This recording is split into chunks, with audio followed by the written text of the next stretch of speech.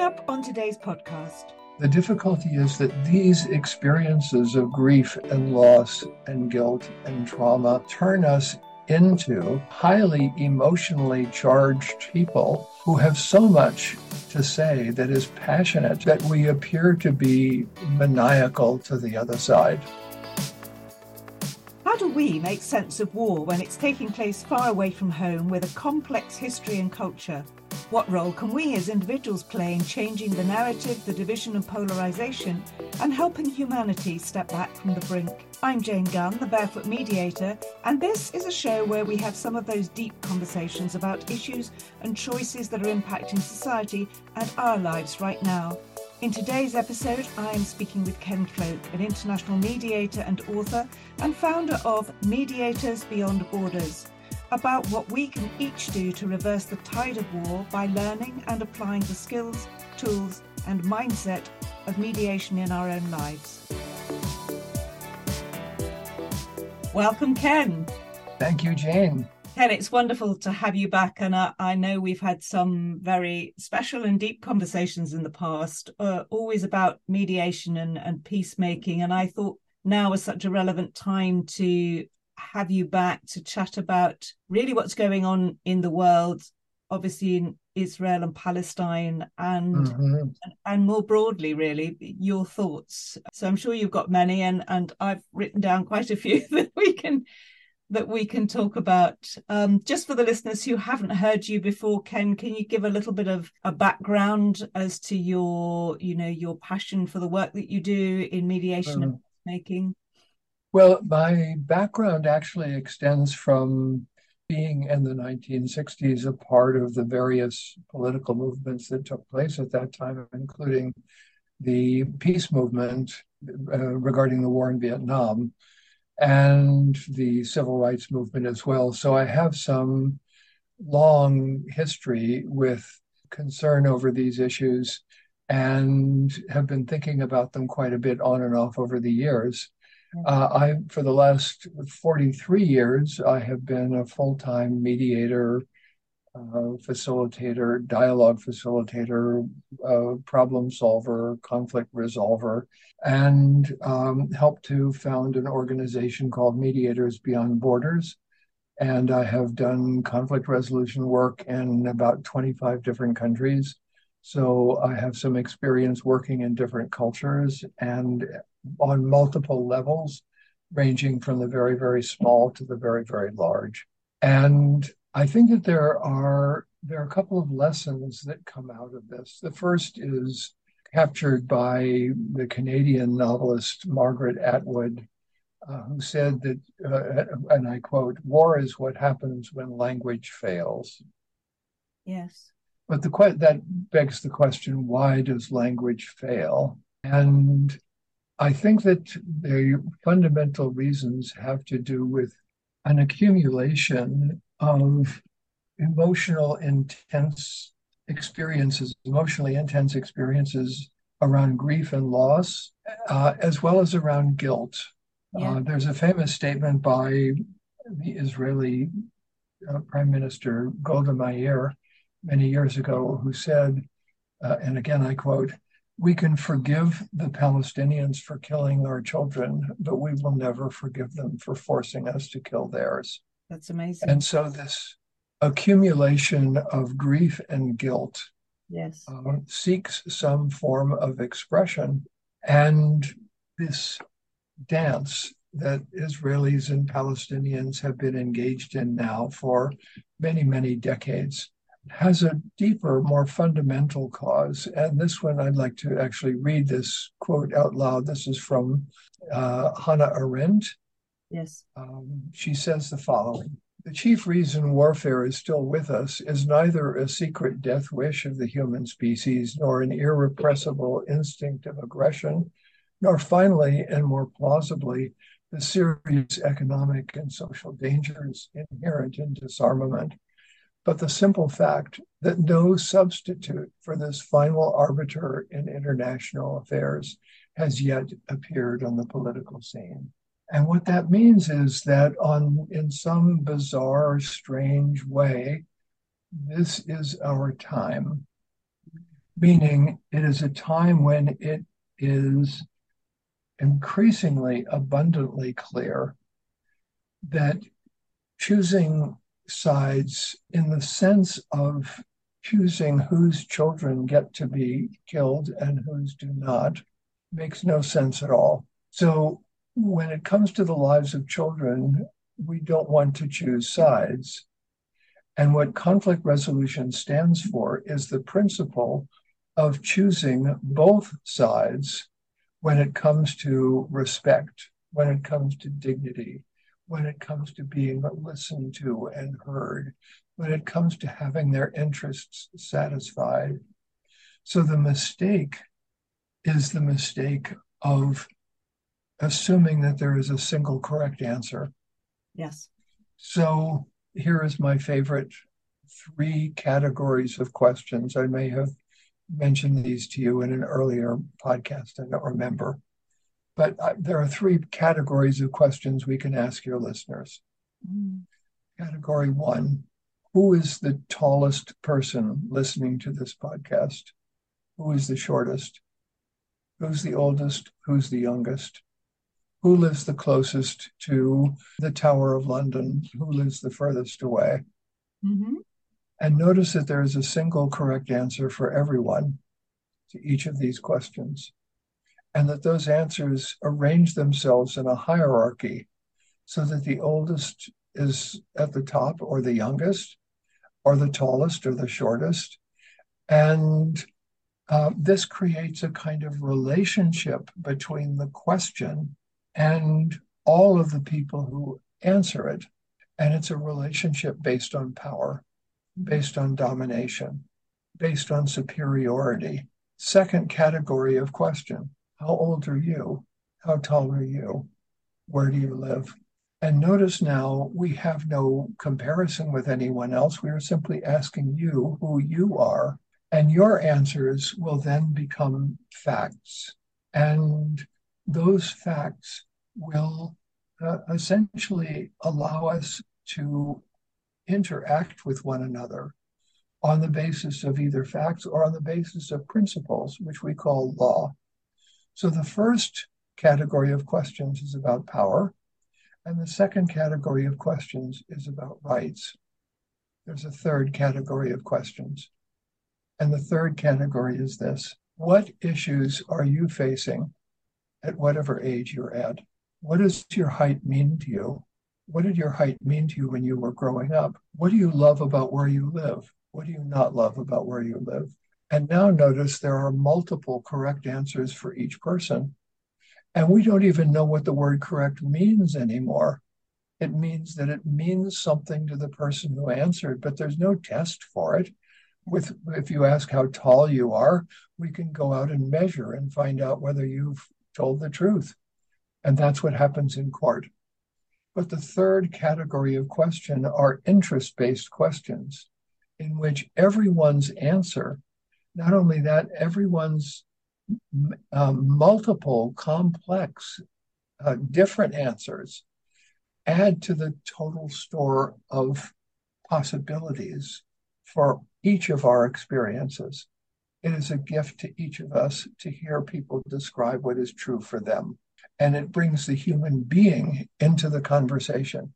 Those are the questions that are not being asked in the Middle East. Yes, I so agree, Ken. And obviously that's the framework for mediation, the work that you and I do and have done for many years. I go back to your thinking about as well the guilt and the loss and the grief, because I often say and reflect that my job is often about mediating guilt, loss and grief, and that's often not recognized in the beginning, but we are doing that. And the other thing I wonder is then sometimes that guilt and that loss and that grief comes from the past. In other words, it's trauma based. Always, yeah. And that again is a hard task when you think I'm trying to resolve the problem in front of me, and yet the problem in front of me is not the whole problem. It's only the immediate problem. And there's a long historical context to this problem, which we see in the Middle East, which must at some level be based on past trauma and guilt and grief and loss. And how do we unpack that? And certainly you can't unpack it or unpick it from the level only of power and only of rights. It has to be based on how people feel about it, what their needs are, what their interests are, what their experience of the past and the present has been. The two kind of interesting ideas. One comes from George Orwell, who said that every war, when it comes or before it comes, is represented not as a war, but as an act of self-defense against a homicidal maniac. And the difficulty is that these experiences of grief and loss and guilt and trauma turn us into highly emotionally charged people who have so much to say that is passionate that we appear to be maniacal to the other side. And the other is a statement, interesting statement by Jean-Paul Sartre, who said, if you have dominated someone or oppressed them for a period of time, or simply, I would extend that and say, just not listened to them for a period of time, or you've had your foot on their neck and prevented them from being able to speak, when all of a sudden you take your foot off for a moment and you look into their eyes, what kind of gaze do you expect to see? And the answer, of course, is we all want to see a gaze of gratitude, but that's not the first response on the part of people, anyone who is experiencing pain. And the difficulty here is both sides are experiencing pain and continuing to experience it because they are justifying committing pain, or I won't say committing, but creating the circumstances in which people experience pain to each other. And part of this is simply, if you think of it at its most basic level, it is an effort to communicate to the other side what it feels like to be treated this way. Yes. Not with language, but with action. By duplicating what the other side has done to you. And we can find this in every conflict. If someone insults you, your first response is going to be to insult them right back. But what you are really saying is, I would like you to understand what it feels like to be insulted. So I'd like to tell you, but frankly, I don't trust you enough to become vulnerable in your presence right now. So, and besides, that's just words, which you're probably not going to listen to. So I'd like to teach you by giving you the experience of being insulted so that you will then understand what it feels like and stop doing it. But the problem is that's the first eye for an eye, which calls forth the second eye for an eye, which calls forth the third, which calls forth the fourth. And so it turns in a circle, and that becomes the beginning of the vendetta. But now the question is, how do you stop a vendetta? Because each side is remembering the last eye that was taken from them, not the eye they took from the other. They only remember the eye that was taken from them. And now it becomes impossible to stop because that's a form of condemnation of what was done to you, even permission to do it again. But the truth is otherwise. The truth is, if you can stop the vendetta and pull back and say, look at what is taking place here, and actually hold your suffering up as a mirror to the other person, then it becomes possible to talk.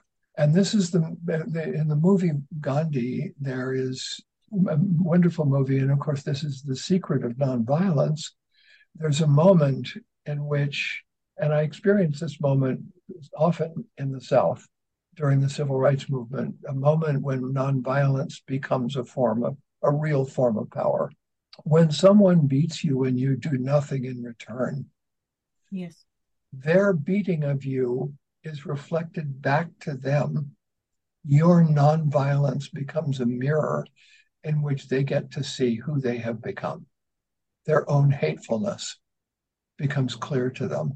So if, for example, Hamas had come into Israel and killed no one, and maybe taken some hostages to trade for Palestinian hostages, we wouldn't be in this situation now.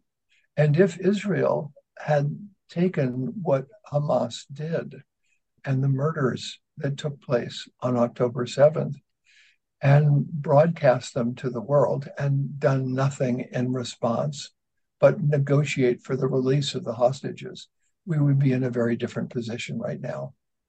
Yes. But precisely because, and here's another element in it, precisely because of the fact that Hamas succeeded in invading Israel, which it wasn't supposed to be able to do, precisely because of that, Israel was humiliated and needed to sort of reestablish its dominance in the form of a real overreaction, as well as, of course, the incredibly powerful emotional experience of having watched people suffer and die.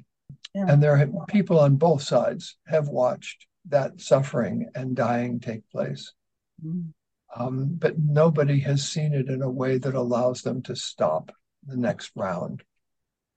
And that's one of the things I wanted to reflect on with you, Ken, is this process of escalation. It's something that I see in almost every conflict that I mediate, is that it's escalated and it's going to continue escalating unless we can stop the process.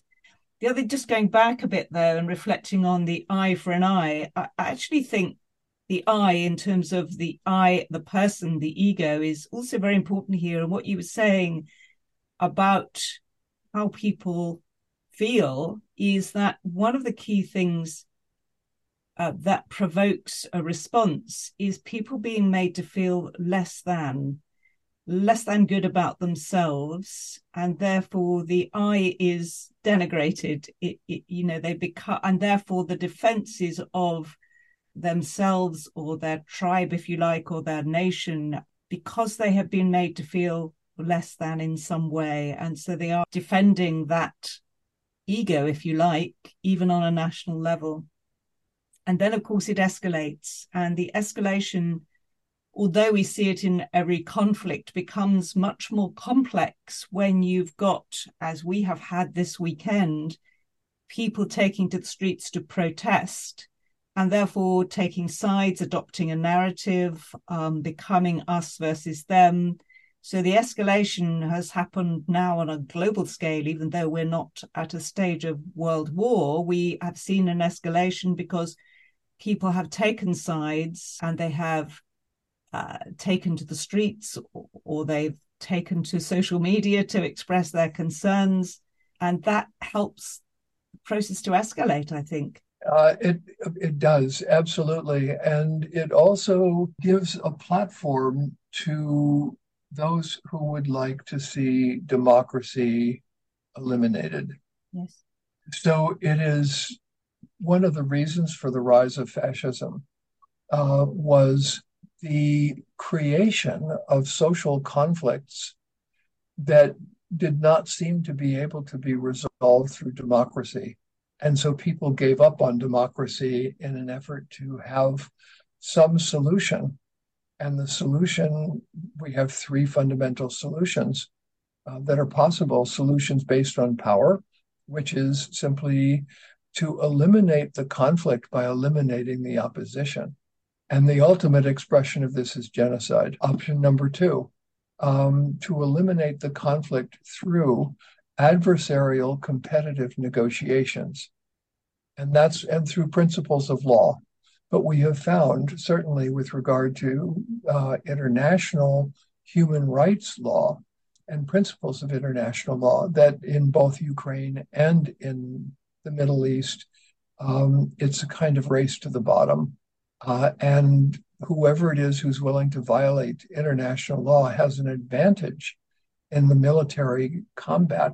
And therefore, there is a constant tension, which is if you want to be effective in winning over and against the other side, you're driven to commit war crimes.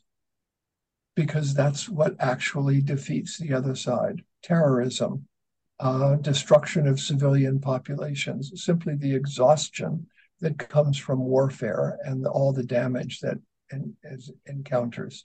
But all of this is a complete waste because none of it is in fact necessary. It is possible to do it in a completely different way. And that is in the way that we call interest-based collaborations. So most nation states have created internal cooperation and external competition. Yes. And then there's, in addition to that, a kind of internal cooperation among those who are the elites, the people who are the most powerful, and an internal competition against those who would take power away from them. So this is the nature of power. It has to continually fight for dominance over others. And there is no limit on how far that can go. It ends ultimately with the complete elimination of diversity, which of course also eliminates the possibility of creative problem solving. So instead, what we require is, and I should take a step back and say that there was a man who, an American intellectual whose name was Randolph Bourne, who wrote after World War One a really very challenging article. And the title of the article is "War is the Health of the State."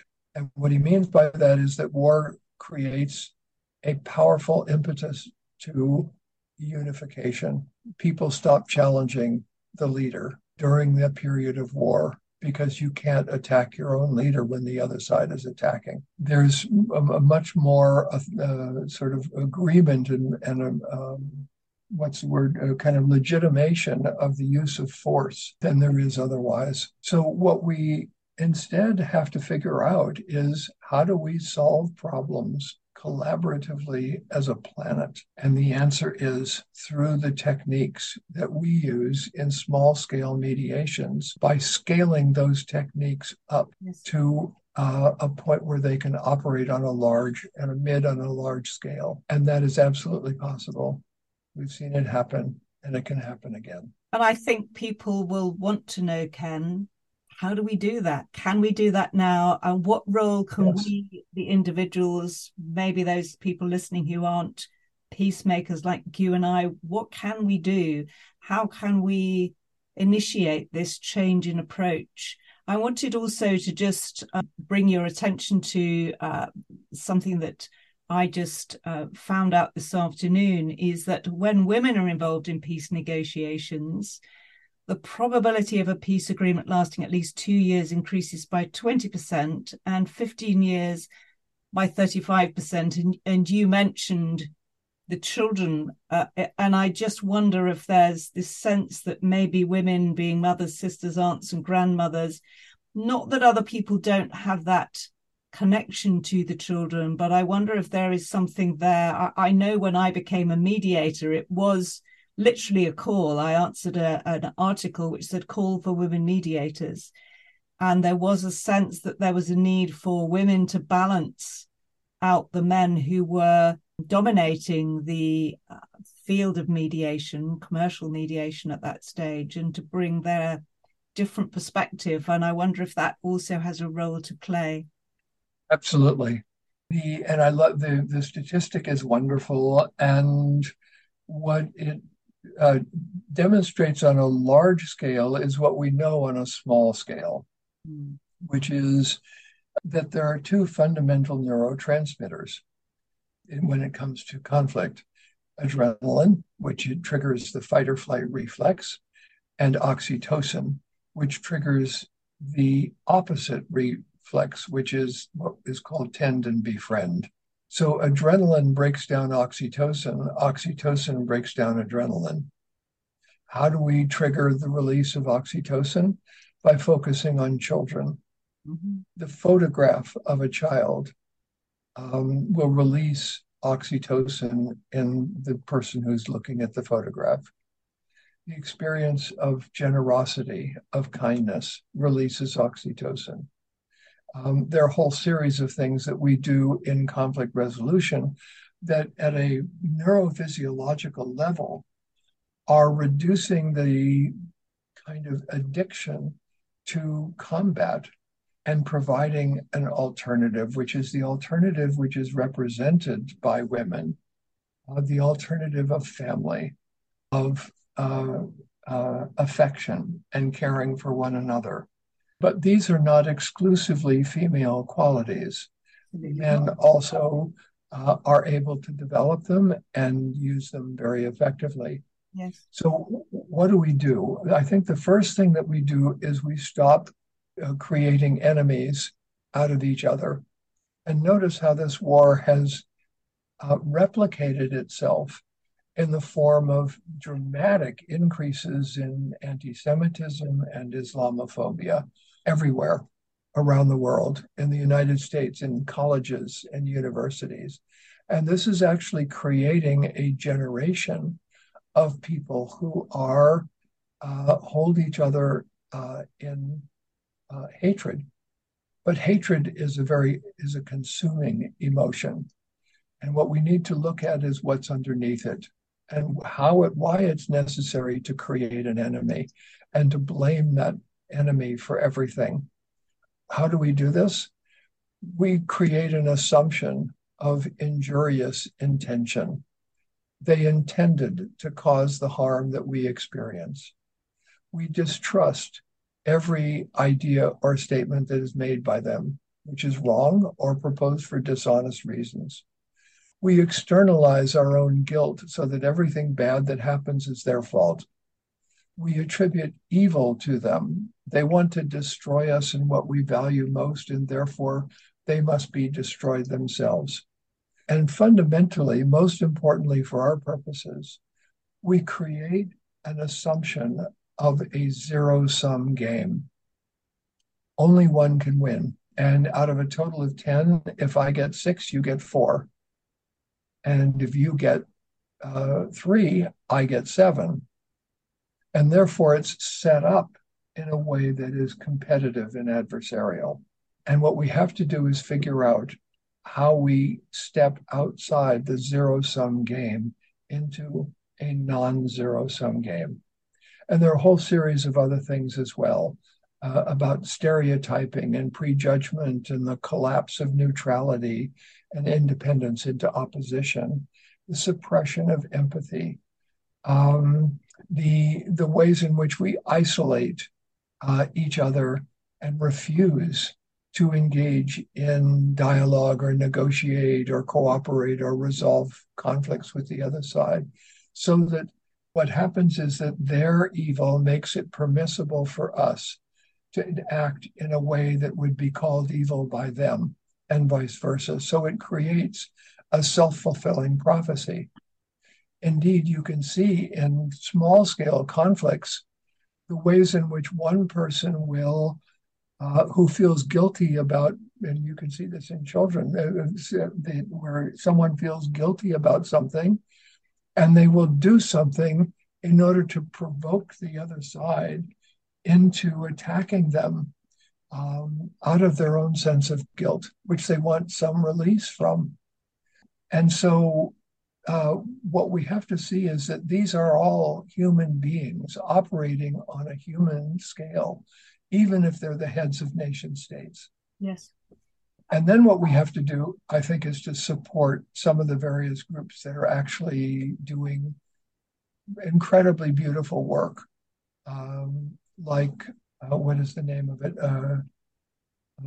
It's not concerning children. It's an organization of parents of children of Palestinians, parents of children of Israelis.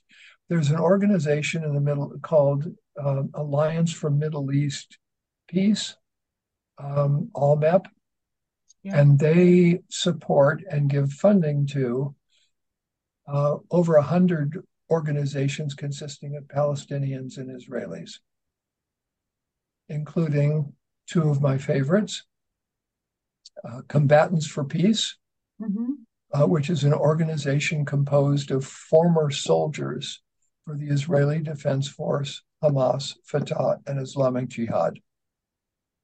People who were fighting against each other, who have now said it's time for this to stop. And second, a group called Women Wage Peace, consisting of Islamic and Jewish women in Israel and the Palestinian territories who work together to create dialogues. And dialogue is the fundamental methodology that we have for addressing these issues.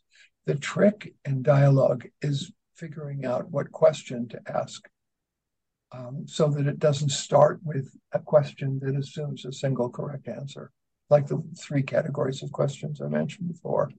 Which were brilliant. So we thank you for all those notes, Ken, and I'll make sure that they go in the show notes for today. I also worked in the past with Seeds of Peace. Are you familiar with Seeds of Peace? Yes, I am. Nice charity.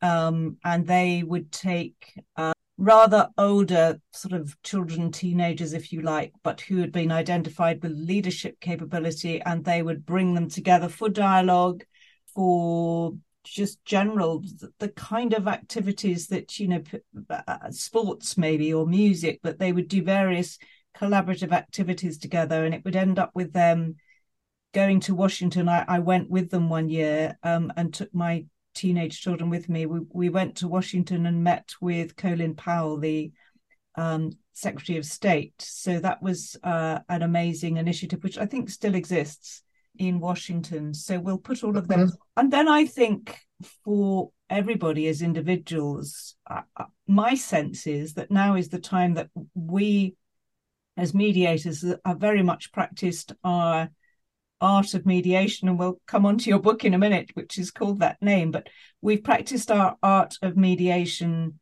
very much where we were called to, but we haven't been able to enable the general public to access those skills and that mindset and those tools to understand the framework, and how by perhaps understanding or practicing those skills every day, simply in the world that they're in they can make a difference. Absolutely, yes. I think that we have not done this for a variety of reasons. One is because we have lacked a real understanding of how to participate in political activity, which is what this is, without becoming tainted by the adversarial nature of the process, without becoming a part of the problem ourselves. And so part of what I have tried to do, and I did this in a book that I wrote called Politics, Dialogue, and the Evolution of Democracy, was to try to come up with an interest-based definition of politics. And I came up with 3. So here are the 3 interest-based definitions of politics, which if we take them seriously, we can see that conflict resolvers and peacemakers around the world have a great deal to do, that they can do, that can contribute to this. Definition 1, politics is a social problem-solving process. That's all. It's just social problem solving. Well, if that's the case, then we can use mediators as social problem solvers, particularly community mediators, dialogue facilitators, restorative justice practitioners, etc., who can then help us engage in collaborative problem solving, which doesn't mean that people don't disagree with each other. It means that the framework for their disagreement is one in which consensus building is an activity that is a part of what they are involved in. And this leads to the second definition, an interest-based definition of politics. Politics is a large group, multi-stakeholder consensus building process. Well, if that's the case, we have practitioners who have experience in large group, multi-stakeholder consensus building processes, in environmental mediations, public policy mediations, and a whole series of large corporate mediations and community mediations that we have done around the world, and we can bring that experience again to the problem of raising what works at a smaller scale to a much, much higher and more significant scale. Third, politics is a conflict resolution process. And so if we think about politics as a conflict resolution process, it means that, and I think this is the truth, regardless of the form of politics, even power-based dictatorships are an effort to resolve conflicts, but they're an effort to resolve them by having the dictator say what the answer is. And that may work for people who really don't care what the answer is or who aren't impacted by it or who aren't old enough to object. But as soon as you have a mind of your own, it's not going to work, as we can see in parent-teenage conflicts. And so what we have to do then is we have to shift the way that we resolve conflicts in an interest-based direction, which means that there is less reason to resort to terrorism or violence or domination or any of the various practices that people have been engaging in this conflict, and much more reason for people to listen to each other and try to jointly address common problems. So I speak from the perspective of someone who has actually mediated dialogues between Israelis and Palestinians, between Ukrainians and Russians, between Georgians and Russians, between Greek citizens and immigrants, between Sandinistas and Contras, and between supporters of Robert Mugabe in Zimbabwe and supporters of Morgan Tsvangirai, et cetera, et cetera. I've mediated dozens of these, or facilitated and mediated dozens of these dialogues. And I can tell you that every single one of them has produced conversations that could never have been imagined before they began. As soon as people started to speak to one another, the whole conversation shifted, the whole relationship shifted. So what's the secret? To ask the right set of questions. Here are some examples. Question one, what life experiences have you had that have led you to feel so deeply and passionately about this issue? Who are you? And what's happened to you to make you want to make your voice known? And question number two, this is more, you can ask this of your spouse, of your children, of your significant others. Why do you feel so deeply about this issue? It's the same essential question. But what we're getting at is permission for people to say who they are and what they feel. There are others. And I've written a short little piece which is called 50 Questions to Ask in Political Arguments. That's been on mediate.com and a series of other places. May we attach it to this or a link to it? Yes, of course. I'll email it to you. Yeah, and so there are 50 that I came up with and then I stopped, but I think that there are hundreds of others. Let me just give you a small example. Yes. So I was asked by a very large national political organization in the United States to help them resolve their internal conflicts. They were supporting Democratic candidates for Congress and presidency in 2016. And everything was great as long as it was sort of Democrat versus Republican. But as soon as it became Democrat versus Democrat, they began to divide up between supporters of Bernie Sanders, supporters of Joe Biden, supporters of Elizabeth or Pete or whoever the candidate might have happened to have been. And as soon as you said the word Bernie or Joe or Elizabeth or Pete, all conversation stopped and it became a battle. And nobody was listening to anyone else anymore because they already knew exactly what the other person thought. So here were the two opening questions. Question one, without mentioning the name of the candidate that you support, what values do you believe your candidate stands for? And question two, how could we use those values to help us have a conversation right now that would be useful for both of you? Very powerful. And you can yeah. And so it's very simple, but it goes directly to the heart of what the problems are. Yes. And we are not going to be able to survive if we don't do this. The other thing I was listening to, I've been listening to a political commentator today talking about, you talked about sort of the rise of fascism and authoritarianism and trying to solve these problems at the power level and overpowering the other.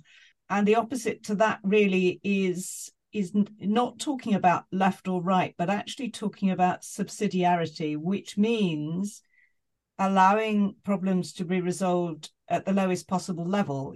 For example, allowing people to resolve their community problems in their own community without somebody who is very far removed from that community dictating what they should or shouldn't do, because they have no understanding, if you like, of the feelings and context and interests of those people in that community. So it's very much like sort of delegating decision making in an organization, but allowing this to devolve back to our community level rather than where we seem to be moving to, which is global centralization, which is worrying on a level that if you get it wrong and you've applied a particular way of thinking to the whole globe, there is nowhere to go. Whereas if you've got lots of different models working in their own communities at their own individual level, then you can see what's working and what isn't working, and we can adopt a model that maybe another community has found successful, and we've got more choices. Absolutely. It's a fundamental ecological principle. Yes. That any species that has lost its biodiversity has lost the ability to adapt under changing conditions.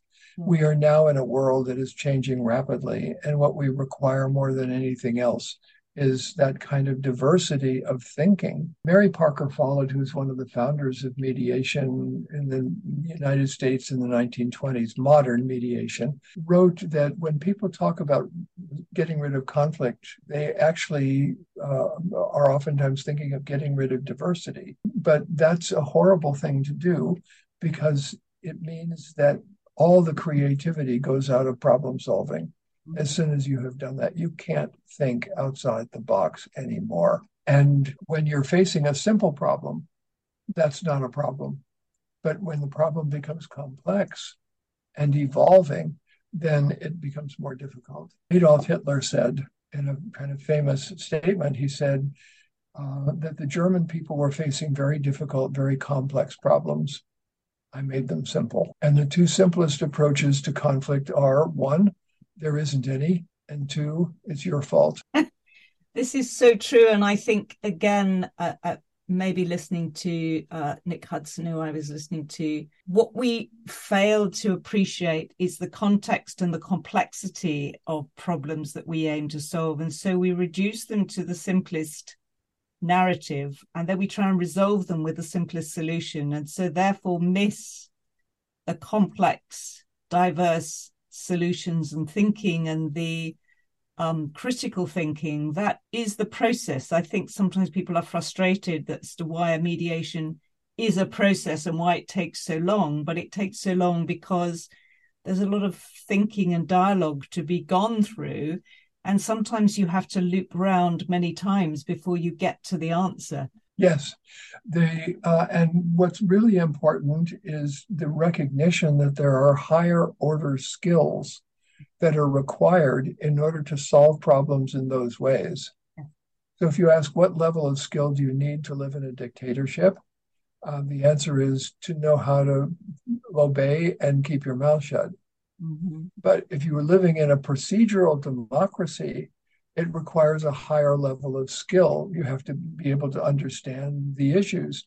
You require education. You require, some sort of back and forth and the ability to at least debate with the other side, which is the correct answer.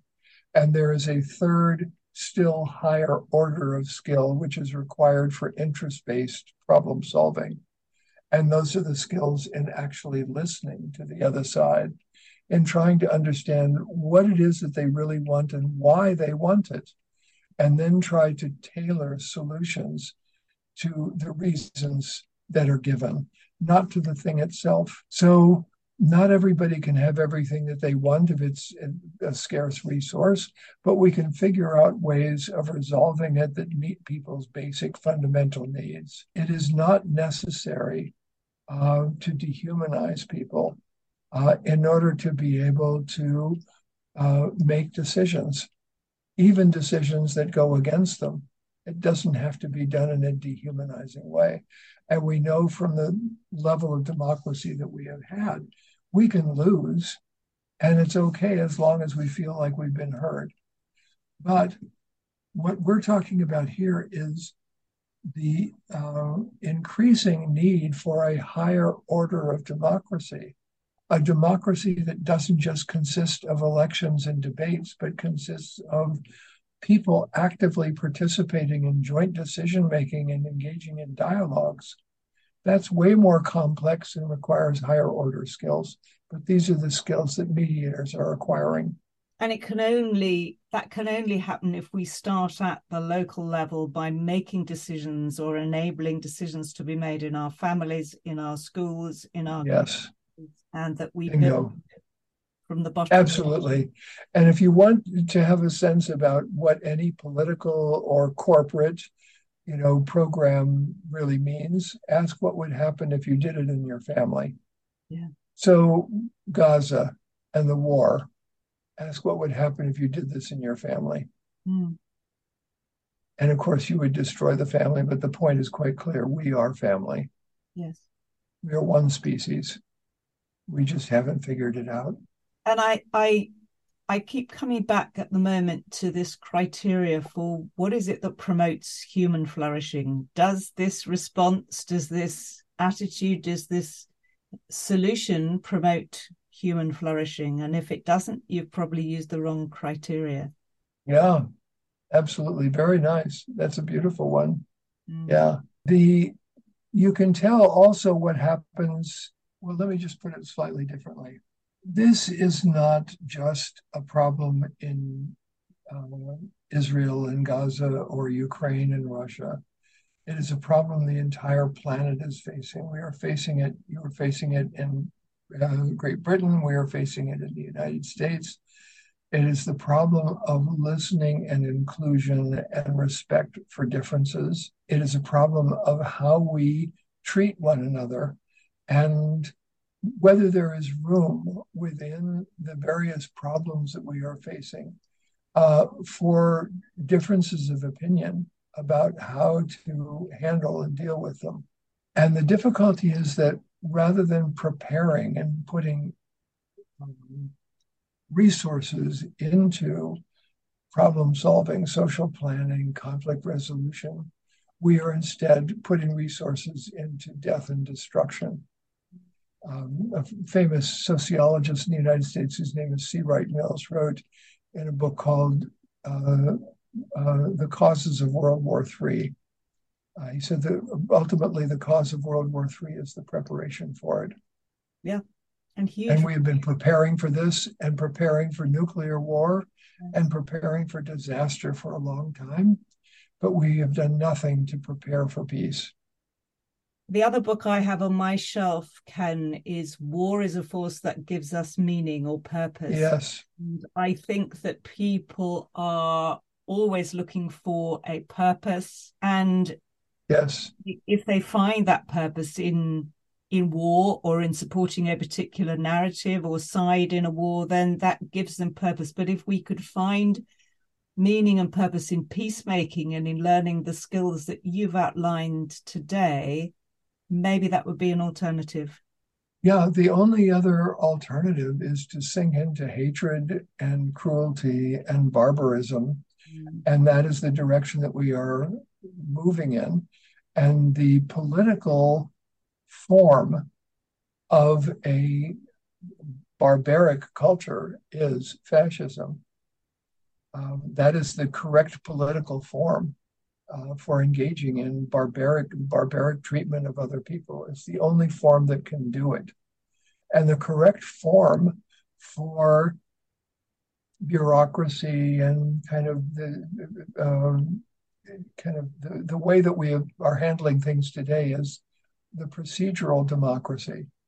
But what we are actually required to do is to elevate the level of our politics to match the level of the problems that we are facing. And the problems that we are facing are now global and potentially catastrophic. And what we require is a vastly higher level of collaboration than we are accustomed to. We need to develop the collaborative arts and sciences, which is why your program is so important and why your books and all of our books that we write and all of the work that we do is so important. It actually matters to the world whether we take this seriously. But the point is really back to Hannah Arendt. We now do have the technique, the technology that is needed in order for peace to work. And it's not an easy one. It's a difficult, arduous, time-consuming one. And the least time that is required for any of this is the time to simply ignore all of this and pretend that it's about the evil of the other side. Well, Ken, thank you. As I wrote in one of my blogs recently, there's big work to do, and so we must do it. Yes. We must. Yes, and thank you for contributing to that. But thank you, Ken, too. So have you got one final message, Ken, for our listeners? Yes, the message is a phrase that I use for myself, and I call it the mediation butterfly effect. Mm-hmm.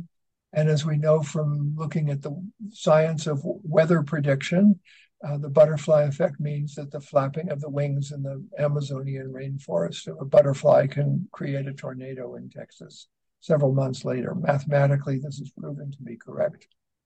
But here's the point. It can also stop a tornado in Texas. Yes.